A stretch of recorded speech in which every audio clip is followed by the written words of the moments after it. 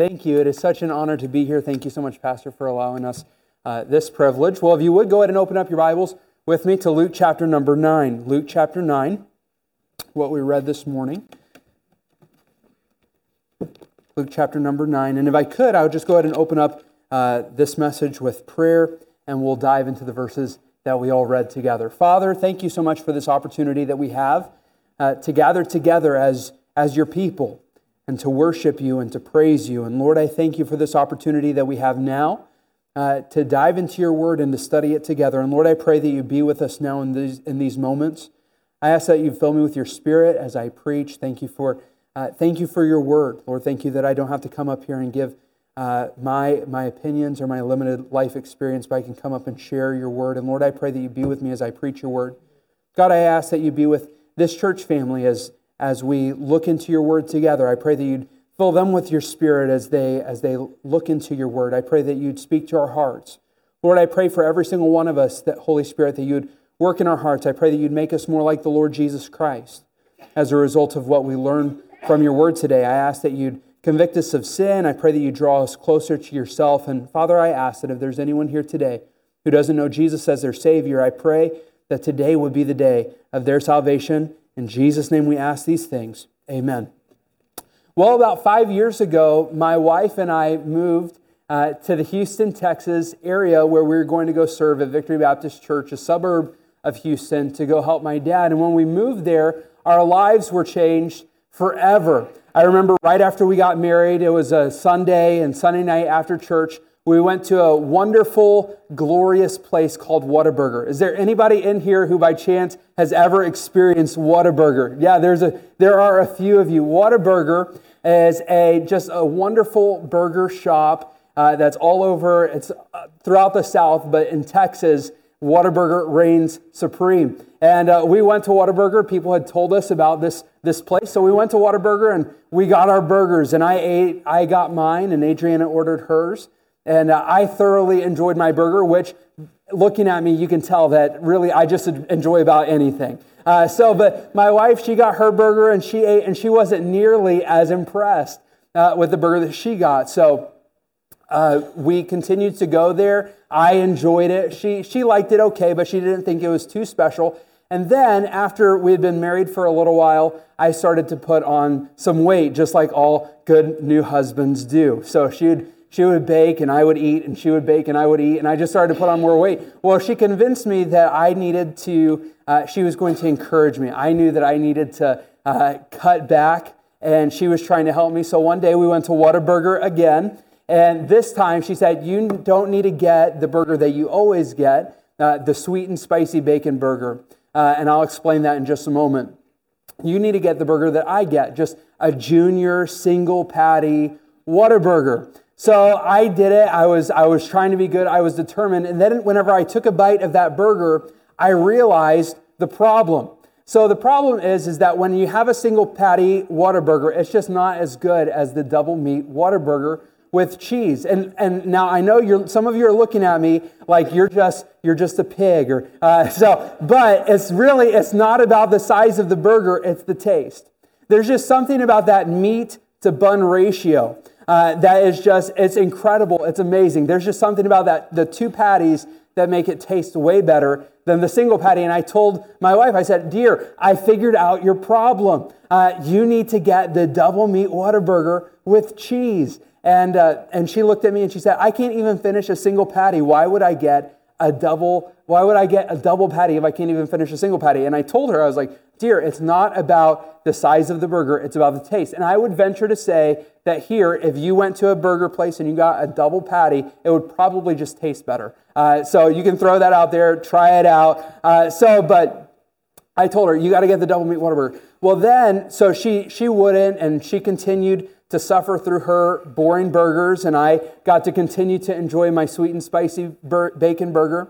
And then we were expecting our first daughter, Julianne. So finally, one day, she was, I don't know how far along she was with Jules, and then finally I convinced her to get a double meat Whataburger with cheese. And she got it. And I remember we were sitting down in the corner booth, and she sat down and she picked up that burger and she took a bite into it. And any of you single guys, let me just give you some advice.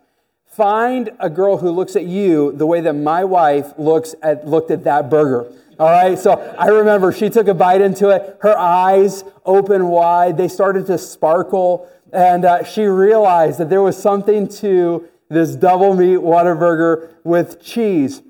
And I got her to go to the Sweet and Spicy Bacon Burger. But going there to that place after trying different things, once you try something that is so good, once you try something that tastes so great, you'll never go back to anything less. Since that day, my wife has never gone back to a junior single patty. Now, I do think that sometimes she gets the junior double meat. She doesn't even finish it, but she knows that nothing will taste as good as that double meat burger. It just tastes better. And once you try something that is so wonderful, you can never settle for anything less. In Scripture, we are invited. The Bible says, "Oh, taste and see that the Lord is good." The Bible says, "How sweet are thy words unto my taste, yea, sweeter than honey to my mouth. The law of the Lord is perfect, converting the soul. The testimony of the Lord is sure, making wise the simple. The statutes of the Lord are right, rejoicing the heart. More to be desired are they than gold, yea, than much fine gold, sweeter also than honey and the honeycomb." In Luke chapter number 9, our text for this morning, we see that Jesus takes some of his disciples. He takes 3 disciples, Peter, James, and John, with him on a trip. They're going to go and they're going to hike up into the mountains. And when they go up into the mountain, they are going to see Jesus in a way that they have never seen him before. They are going to see Jesus in all of his glory. And when they see Jesus like this, it is going to change their lives forever. My friend, there are many of us today, and I've been guilty of this more than I would care to admit, where I've gone to church, I've sang the songs, I've read the Scripture, and I kind of just go through the routine. I go through the motions. I go, and the Word of God is not special to me like it should be. Jesus isn't as special to me as he once was sometimes. My heart can grow cold. The songwriter wrote, "Prone to wander, Lord, I feel it, prone to leave the God I love." And the truth of the matter is that sometimes we can all get into a rut spiritually. And what we need to see the Lord Jesus Christ for who he is. We need to see Jesus the way that these disciples saw the Lord Jesus. And whenever we see him, we'll never settle for the routine. We'll never settle for the mundane. We can never settle for anything less. So let's go ahead and look into this passage and see, first of all this morning, the way to see Jesus. The way to see Jesus. In verse number 28, we see it says, "And it came to pass, about 8 days after these sayings, he took Peter and John and James and went up into a mountain to pray." So we see that Jesus calls these disciples, and we see that the way that these disciples saw Jesus and their lives were changed was they saw him by grace. They saw him by grace. We see that he calls Peter and James and John. I've looked into that and I've wondered, I've asked this question, why did Jesus take Peter and James and John? I think some people would look at it and say, well, they were closer to Jesus than everyone else, right? Or they would say, hey, maybe these were better disciples than other disciples. Different people have different opinions, but whenever I think about it, I look at these men and I think about who they are. I think about Peter and his life. Peter, a lot of people would say, well, Peter was the greatest disciple. And then I look at it and I think, Peter made some mistakes in his life, didn't he? Peter, I think about that one time right before Jesus was crucified, whenever Peter denied the Lord 3 times, whenever he cursed out that woman that came and said to him, hey, aren't you one of Jesus' disciples? And he denied the Lord. I think about before this where Jesus told them about his upcoming crucifixion. And Peter said, no, Lord, we're not going to let this happen to you. It says Peter rebuked Jesus. And how many of you know that it's probably not a good idea to rebuke God? It's probably just not a good idea. And Peter just cries out, rebukes the Lord, says, Lord, we're not going to let you go through this. And Jesus said, get thee behind me, Satan. Could you imagine being called the devil by Jesus? And Peter, he was a guy who, he did some wonderful things. We talked a little bit about in Sunday school about how he walked on water by faith. He asked Jesus, hey, can I come out and walk on the water to you. And he demonstrated some faith, but he also had some mistakes. He had some mistakes of his own. And then I look at James and John, and these men, they were called the sons of thunder. And whenever I read about sons of thunder, I think, hey, these guys must have been brave. These guys must have been boisterous or courageous. But whenever I look at James and John, one of my favorite passages in all of Scripture about James and John happens whenever they decide that they want to be at the right hand and the left hand of Jesus. They decide, hey, we want to be Jesus' second in command. We want to be the second most powerful people in the world. And they decide that they want to be at Jesus' right and left hand. So what do? They go to their mom and they say, hey, Mom, can you go ask Jesus to do this favor for us? It's like, hey, Mommy, I want to ask Jesus for this favor, but I'm too scared. These sons of thunder, they were such cowards that they had to go to their mom to ask their mom to go to Jesus on their behalf. And we see here that these men, of course, they were disciples of Jesus. They loved the Lord, but they also had their flaws. They had their mistakes. They had their mess-ups. They had their sins. Yet Jesus still invited them up into this mountain, and it must have been just not because Peter and James and John were good, but because Jesus is good. My friend, the Bible says, "For by grace are ye saved through faith, and that not of yourselves, it is the gift of God, not of works, lest any man should boast." Grace is the unmerited favor of God that we could not earn, that we could not deserve. Yet Jesus invited these disciples to walk with Him, to follow Him, to see Him. And my friend, the invitation is open to you today as well. Maybe you'd say, hey, I have a rough past. I've made some mistakes. My friend, Jesus still offers an invitation to walk with Him, to know Him. And maybe you're a person today who'd say, hey, I've never accepted Jesus as my Savior. And you know what? If that's the case, Jesus offers you an invitation. He says, by grace, even though we were all sinners, the Bible says that there is none righteous, no, not one. For all have sinned and come short of the glory of God. We were all unrighteous. We're all done. We are all turned away. Everyone is turned to his own way. Yet Jesus says, I'm inviting you to a relationship with myself. For all of us, it started like this. 2,000 years ago, Jesus was born of a virgin. He lived a perfect life that you and I could not live. And then He was illegally tried. He died on the cross. The Bible says, moreover, brethren, I declare unto you the gospel, how that Christ died for our sins according to the Scripture. Jesus died on the cross to pay for your sins and to pay for my sins. And then He rose again to conquer death and the grave. And He says, because I died, was buried, and rose again, if you'll put your faith and your trust in me, then by grace I will forgive you. By grace I will have a relationship with you. And it's by His grace. And we see here in this passage that Jesus offers this invitation to these men, Peter, John, and James, to walk with Him, and it's by grace. But I also notice that it's with work. They saw Him with work. It says in verse 28, it says, it came to pass about in 8 days after these sayings, He took Peter and John and James, and it says, and they went up into a mountain. Now, I tore my Achilles tendon the Friday before Christmas. And I live in Texas where it's all flat, and I've been walking around. Well, but before I tore my Achilles, I was walking around, and I was walking around my in-laws' house and walking up all the hills. And I walked down the hills. Walking down the hills were okay, but walking up all these hills, that's pretty tiring. Could you imagine going up in this moment? Jesus is offering them. He's offering to walk with them, to have a relationship with them, but He says, hey, you need to come up with me into the mountain. That took some work. You know, whenever I look at this, I see that Jesus could have revealed Himself in the way that we're going to see this morning. He could have revealed them to Himself at the feeding of the 5,000 when there were lots of people around. He could have showed Himself to them at any other moment, but He said, hey, in order for me to show myself to you in this way, you need to walk with me. And they go up into a mountain. That takes some work.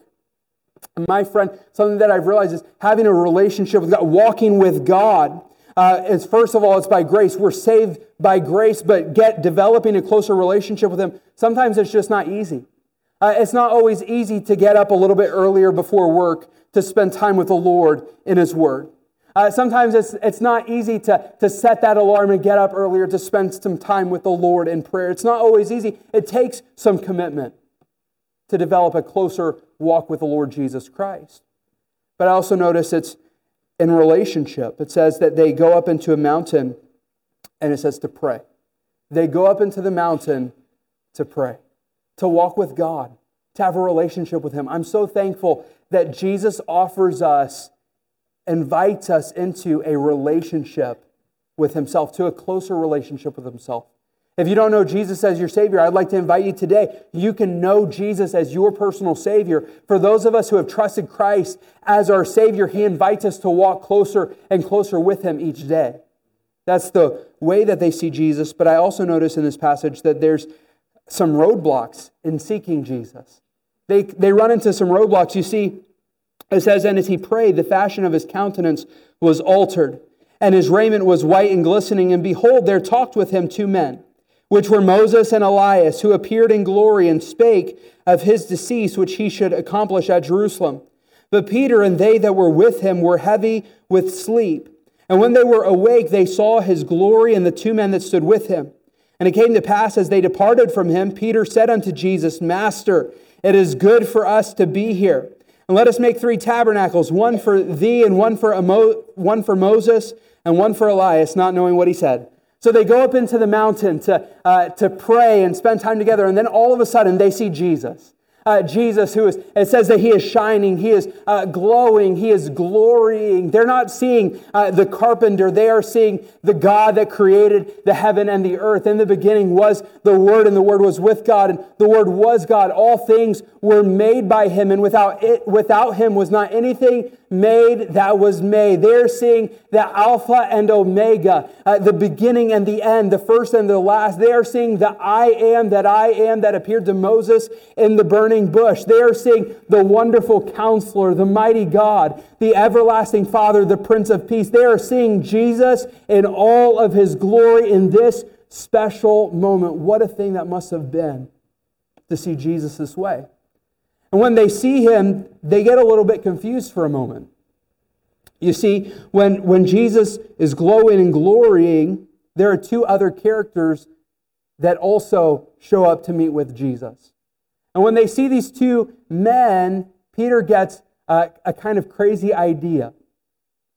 You see, it says here in this passage that Moses and Elijah, that they appear in glory, and they spake of His decease, which He should accomplish at Jerusalem. And Peter looks at these men, he looks at them and he says, hey, why don't we build a tabernacle?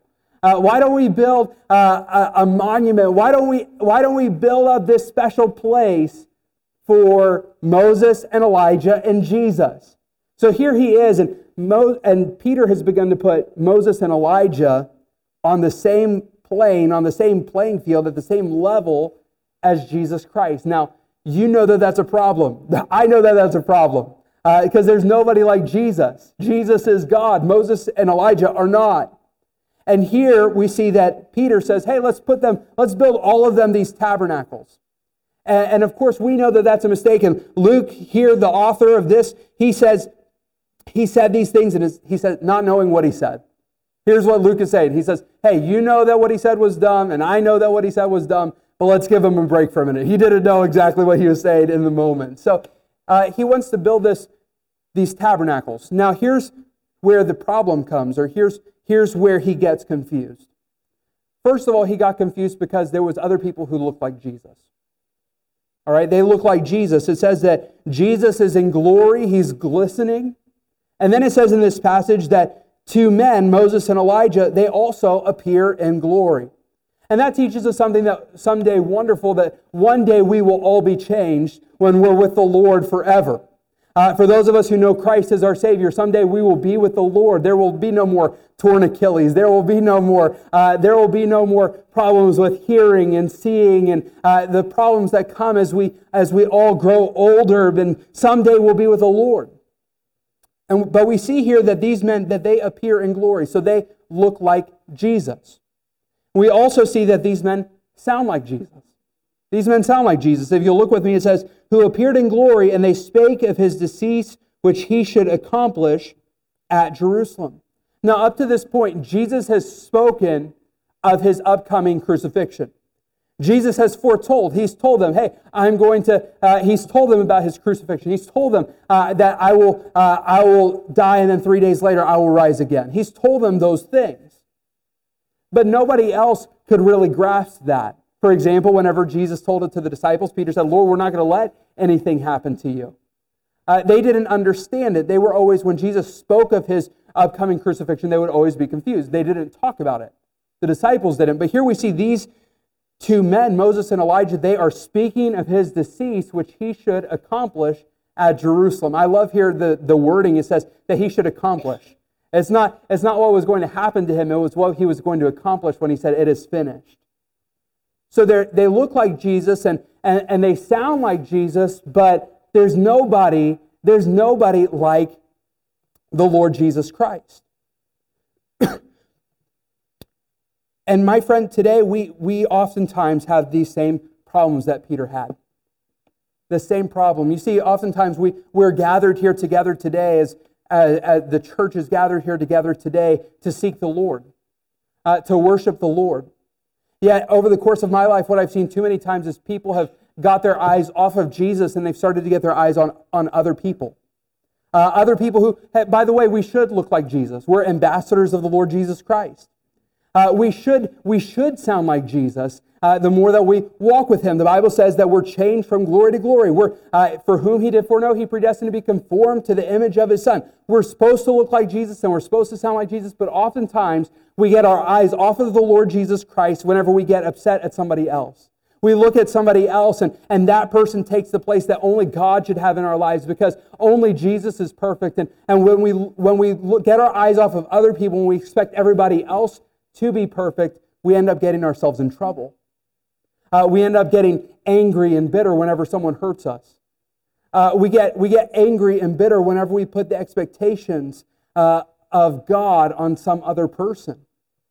And here we see that they look like Jesus, they sound like Jesus, but there's nobody like the Lord Jesus Christ. You see, Moses, he represented the law to the children of Israel. The Bible says that the law came by Moses, but grace and truth came by Jesus Christ. To these Israelites, Moses was the representation of the law.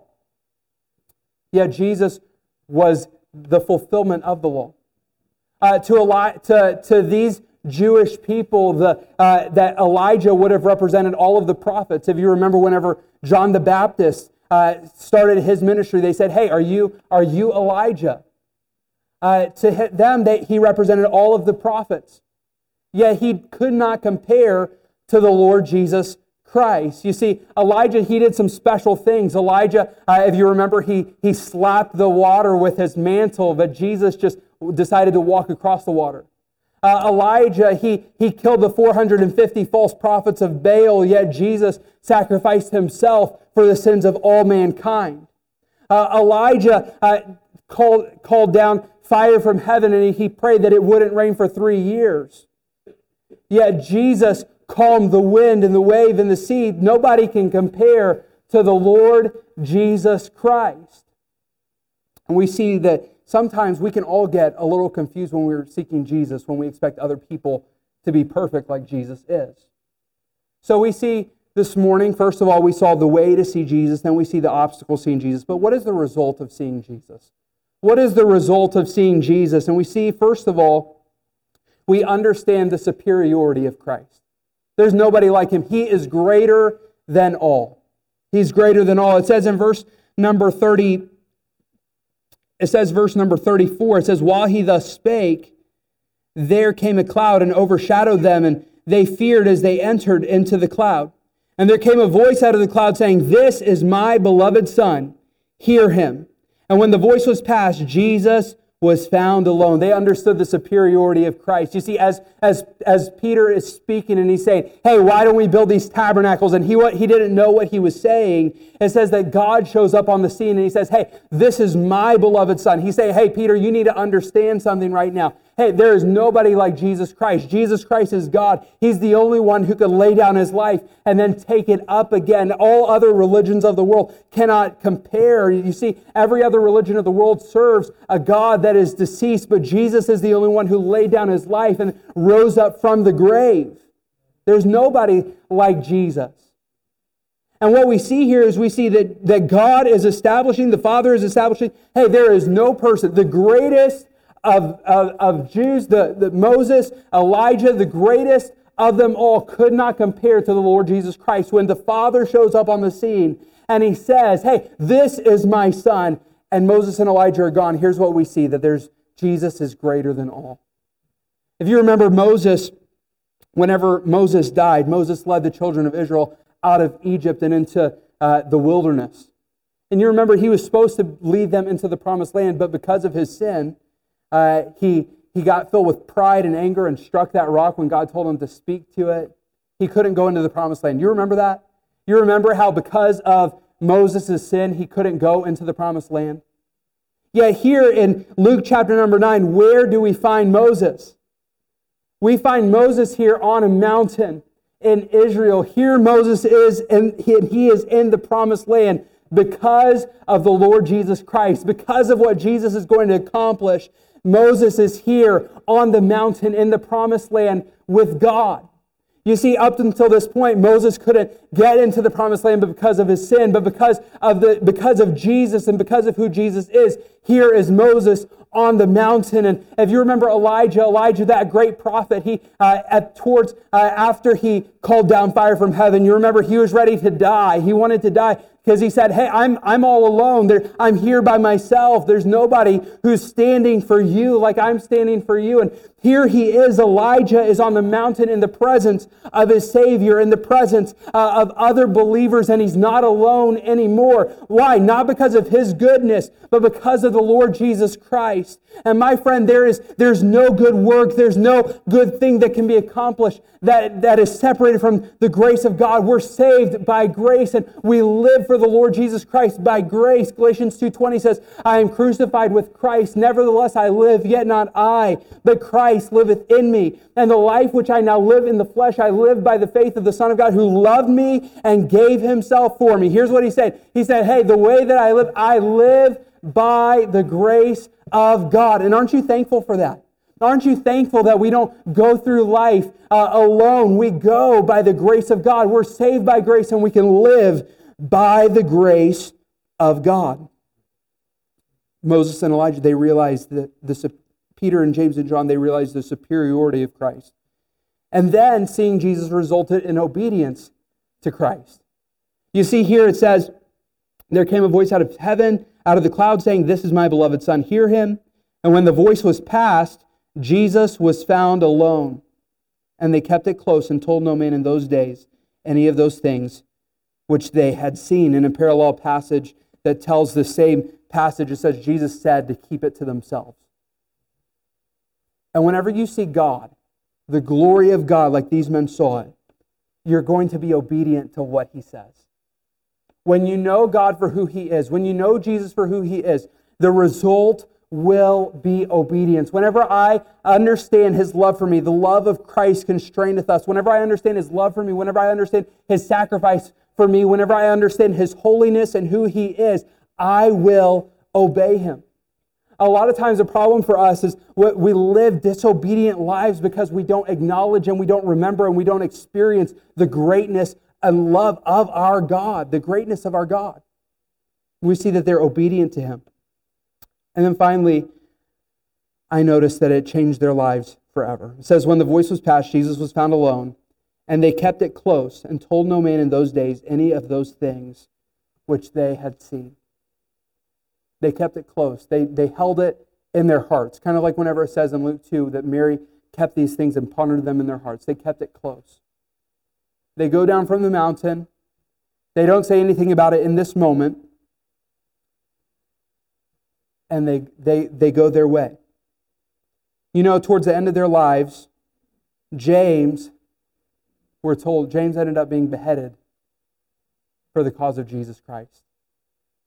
John, he lived as a testimony for Jesus, and he was boiled in oil, then he was exiled onto the island of Patmos for the sake of the Lord Jesus Christ. Peter, we're told that Peter was crucified upside down as a witness for the Lord Jesus Christ. These men, they went and they lived their lives, and they all suffered and lived and testified to the goodness and deity of Jesus. And that's how they spent their lives. So the question is, how did this moment impact the rest of their lives? In Peter, he says, if you'll turn with me, 2 Peter.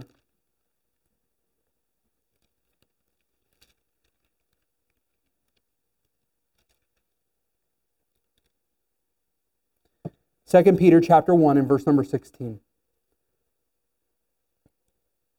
It says, "For we have not followed cunningly devised fables, when we made known unto you the power and coming of our Lord Jesus Christ.